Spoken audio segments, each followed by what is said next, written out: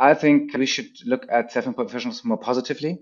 I think if more people adopt an entrepreneurial mindset, it can only be good for Germany, for Europe. I would love our solution to become more and more intelligent, to really give people actionable advice they can understand, to see, hey, what should they do with their hard-earned money?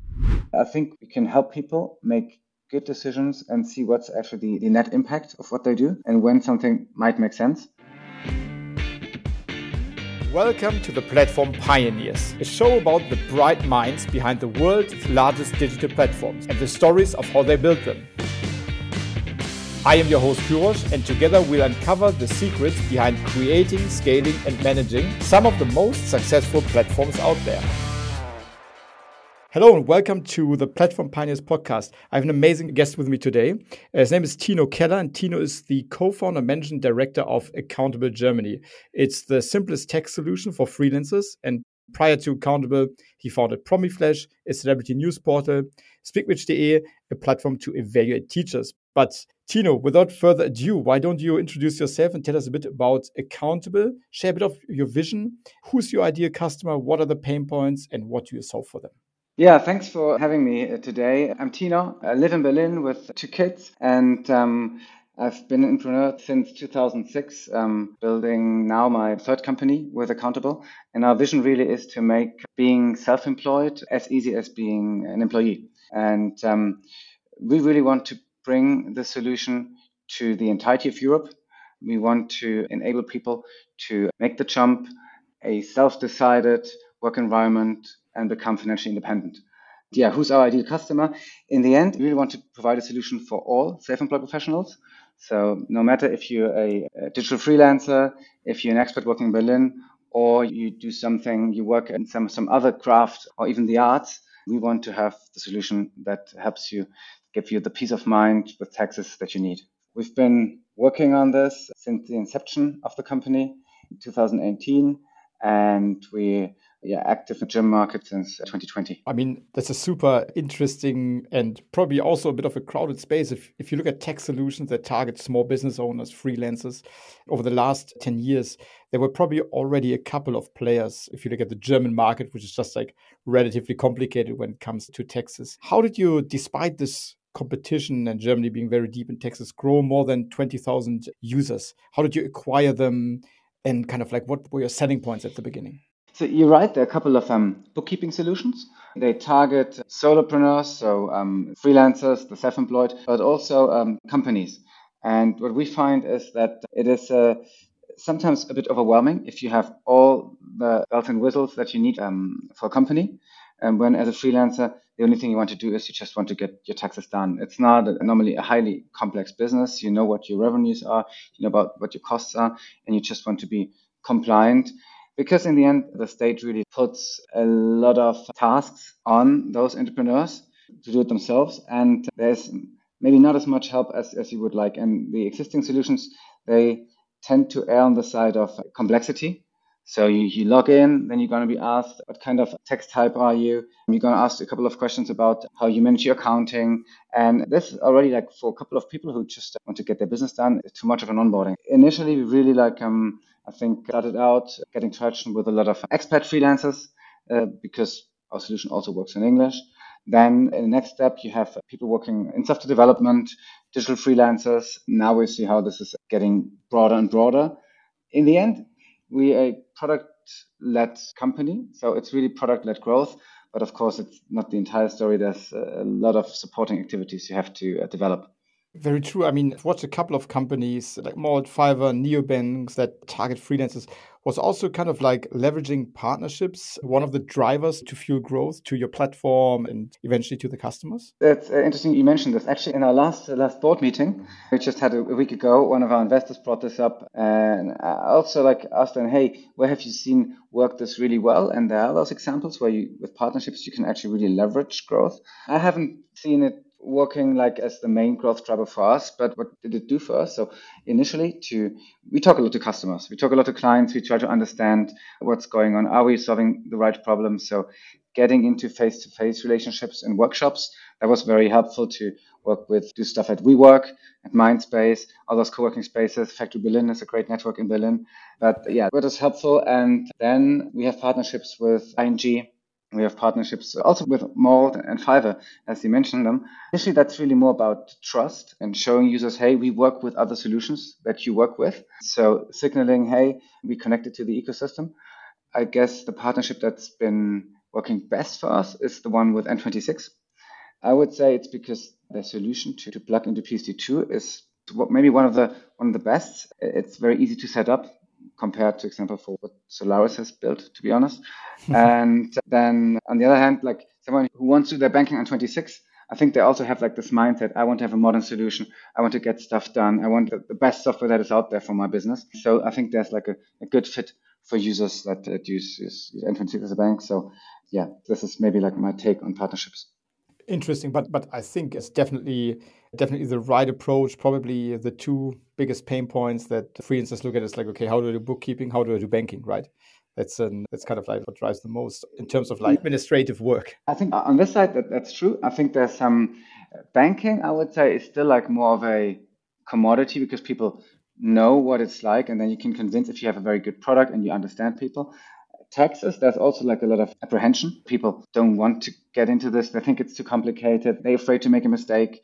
And then obviously like the first reaction is turning to a tax advisor and they see, okay, tax advisors, they might not respond to you. It's not all super nice if you work with a tax advisor either. And then we step into kind of a new category. So saying, hey, taxes, it does not have to be hard, doesn't have to be complicated. There's actually an app where you can really manage most of it by yourself and it speaks your language. And I think that's the problem we solve. And we see, it's funny, but we see this user love in taxes because people expect the worst and then they're surprised like how easy it can be using our solution. So that's actually quite nice.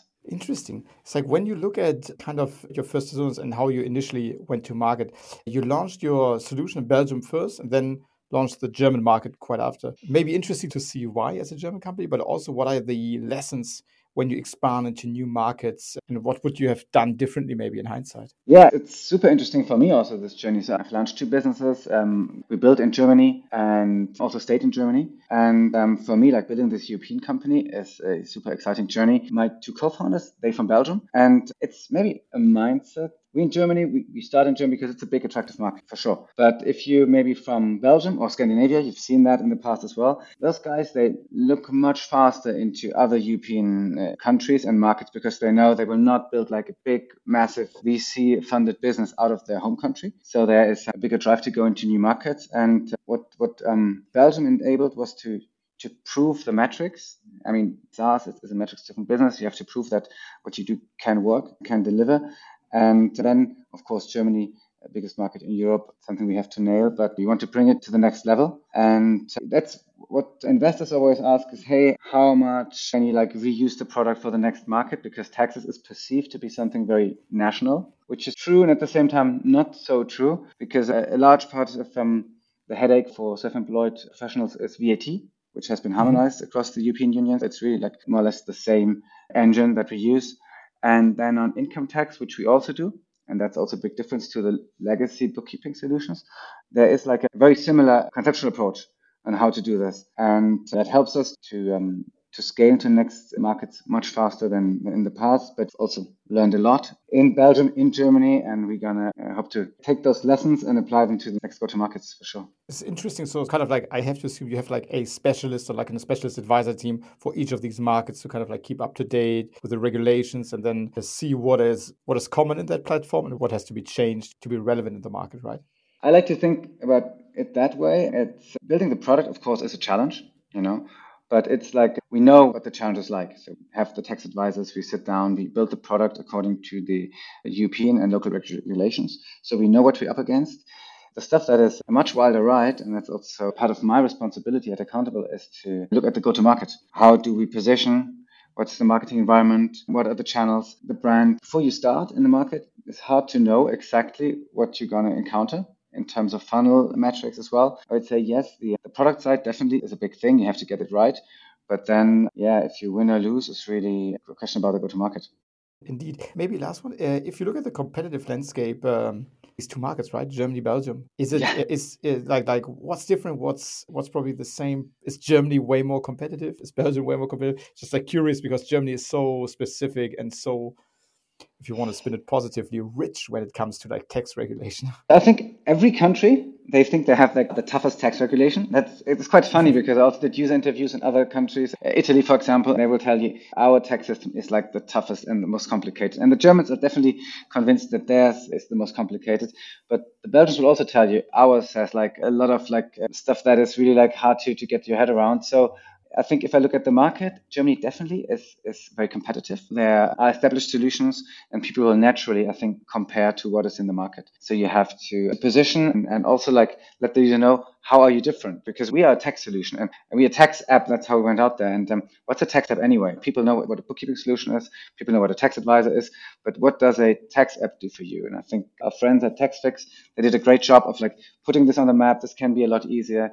And so we kind of also building like a new generation, new category of solutions that were not possible before. And at the same time, yeah, there's intense competition because people compare you to like, I don't know, 7, 8 bookkeeping solutions. And you just have to bring the point across that actually you do a bit more than those guys at the right points and at other points where you might get lost and confused in a LexOffice solution as a self-employed professional.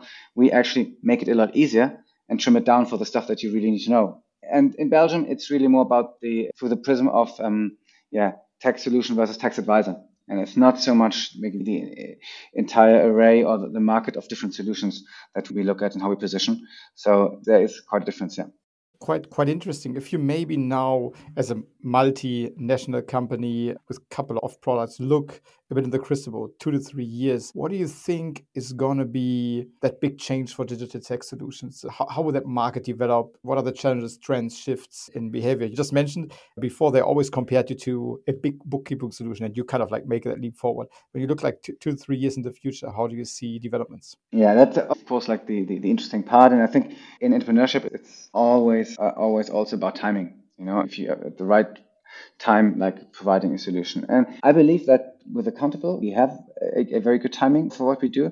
So what we've seen through the Corona crisis as well, we saw more people freelancing on the side. And that actually is quite an attractive setup. If you have like a job as an employee and then you start freelancing on the side, that's for some people the best of both worlds. So I think this will continue to grow. It's a growing market for us as well. And those people, they don't want to spend a lot of time with their tax advisor because they also have a job and they just want to have like easy entry barriers to freelancing. And then I think artificial intelligence and demography will have a profound impact. So artificial intelligence, I think it's clear that this will highly infuse also taxes, but probably most industries. But on the demography side, it's just a fact that we have less and less tax advisors, which would be like the natural solution. If you start something, you'd say like, okay, now I need a tax advisor. And then you realize I don't get a tax advisor because the tax advisors, they can only handle so many clients and then they will focus on the clients that bring in the big bucks. Those will probably be bigger corporations. So they price out everybody else. And then you stand there and think, oh, now I can do it on my own. Great. Elster doesn't give you a lot of help. It's just a form where you can enter stuff. And then you look at another solution. And that's where we believe that trend will only accelerate, and not only in Germany, but in the entirety of Europe, that you have less and less tax advisors who can actually attend to people who still have those tax obligations. So I think that's definitely a trend. Short term, we see like the recession, the challenges to the economy. That's something that obviously weighs on people's mind, especially if you're self-employed. But I think it's natural in a downturn. And if you look deeper into where this is all going, I expect that people will expect more and more from their software. So if you see those AI tools, people just expect everything to be so good, so perfect. Then you need like some kind of business model that works with this, so you can really deliver on the expectations of people, what software can do and how intelligent it has to be. So I think this is going to be the continued challenge in product as well. That's, I think, a very interesting point. It's like, if you look just taxes, something that is really on top of mind for freelancers that you would love to solve, which kind of area would that be where you kind of like would want to deliver something that really relieves the pain? You mentioned AI. Is there anything specific that you would want to add to the product? One thing I'm really passionate about, and I'm talking a lot to self-employed professionals and just giving workshops. I have people on the phone, users, people who are interested in our solution.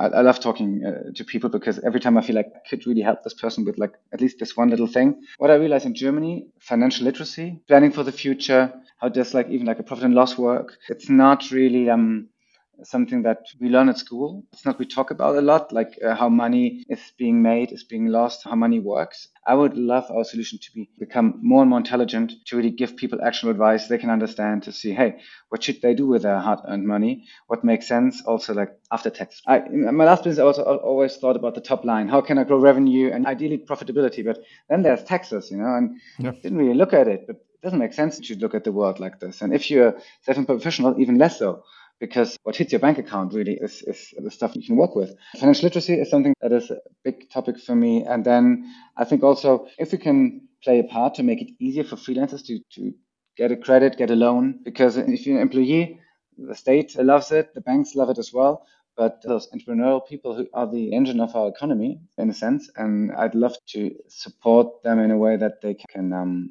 access funds to invest in their private life and their professional life. Interesting. Is it something that you would at one point also see as being a long-term revenue driver for Accountable, kind of like merging into these, kind of like not only taking care of the professional tax needs, but taking care of like more clientele-specific personal needs, like investment, etc.? Or are there any other source of income you are looking into? So we're definitely looking into how we can leverage taxes for freelancers. I mean, you just look at pension, saving for old age. There are a lot of tax breaks for that. It's not always easy to decide what to do, if this is a good decision or not. What we would like to do is to make this more visible, to show like the net tax effect so people can understand it easily when they make decisions, because you make today decisions for the future. I mean, we are a SaaS solution. We're not a bank. We're not an insurance company. I think we can help people make good decisions and see what's actually the net impact of what they do and when something might make sense. I think if we do a good job at this, then this will be like another way to also increase the stickiness of a product, the value of a product, and then eventually the ARPA. I mean, there's right now we are a tech solution, but I think if we come like some kind of financial companion, we can leverage taxes for users a lot more. And then there's also for us, I think, room to grow. Definitely. And you mentioned a couple of things that I've just seen in my everyday life where we look at platforms. You mentioned, how can I help them receive a loan? Maybe they need short-term loans.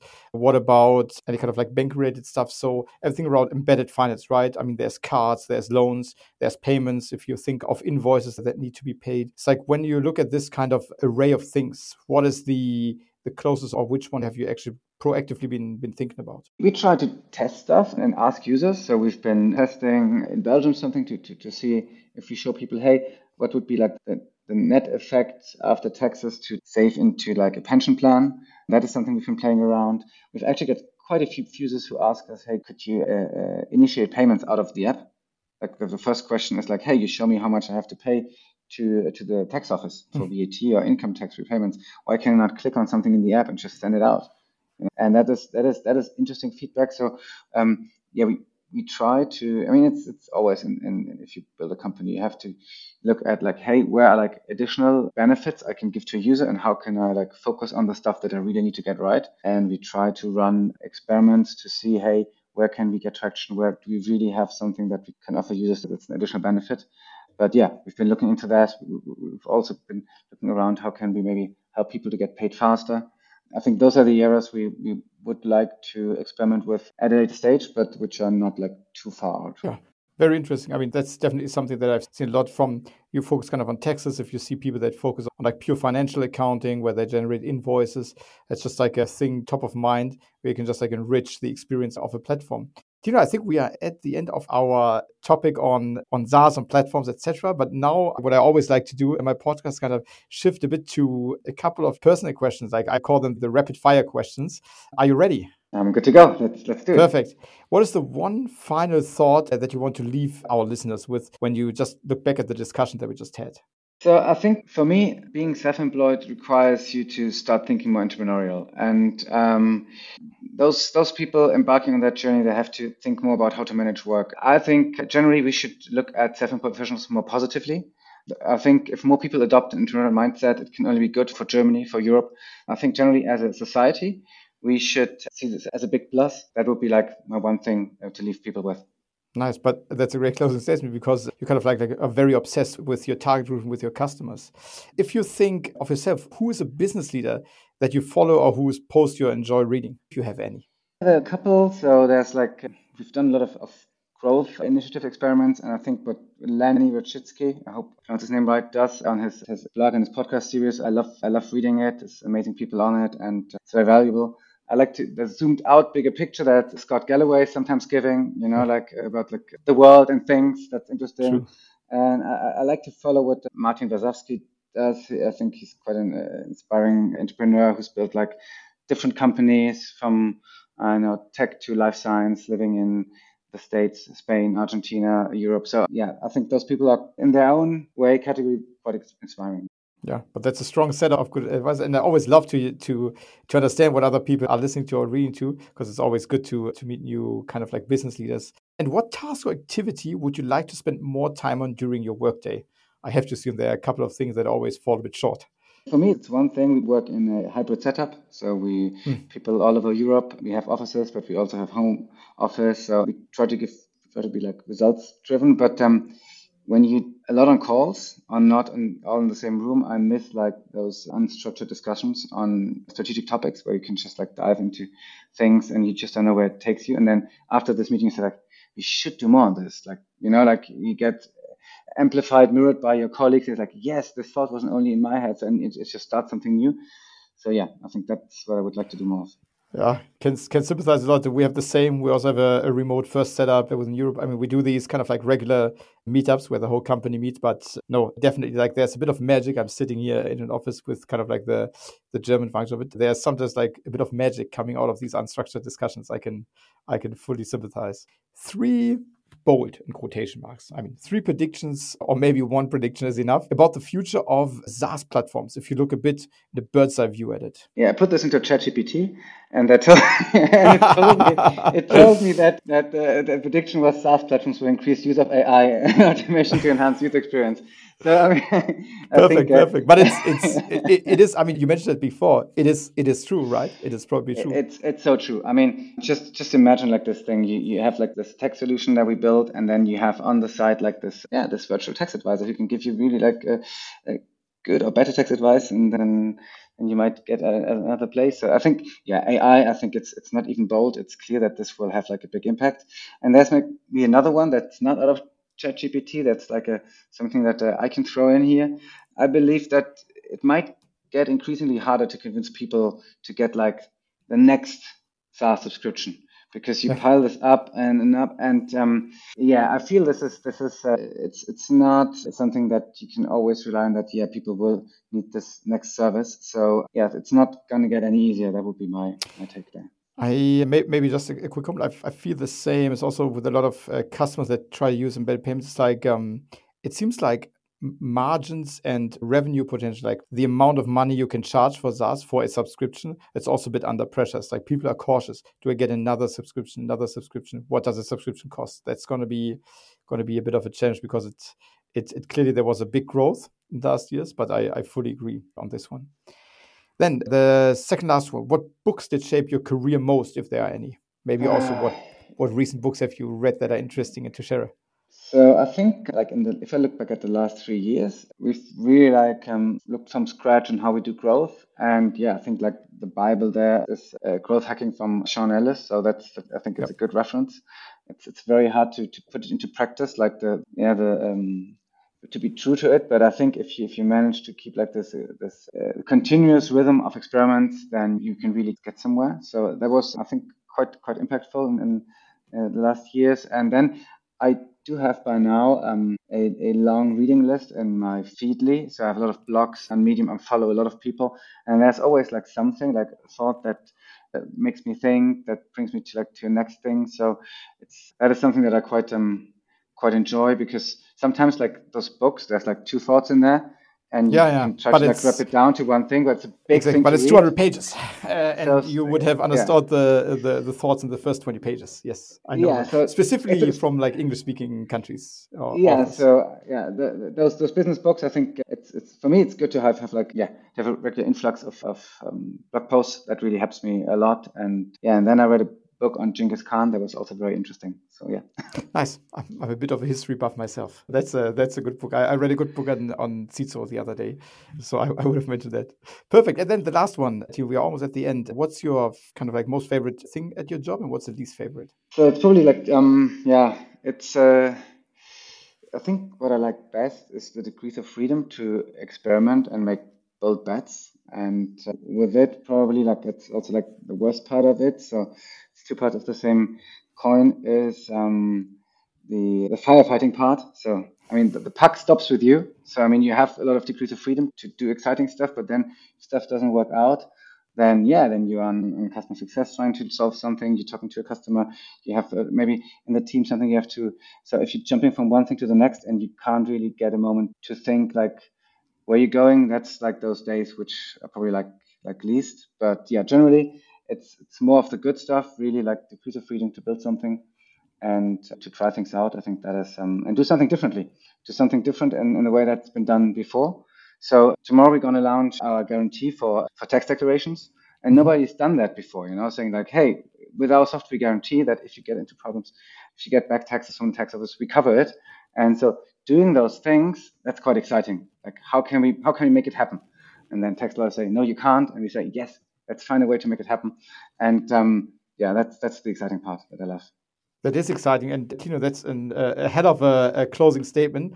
You've been an amazing guest. Thanks so much, Tino Keller, for that really great part on talking about Accountable. Thanks so much, Tino.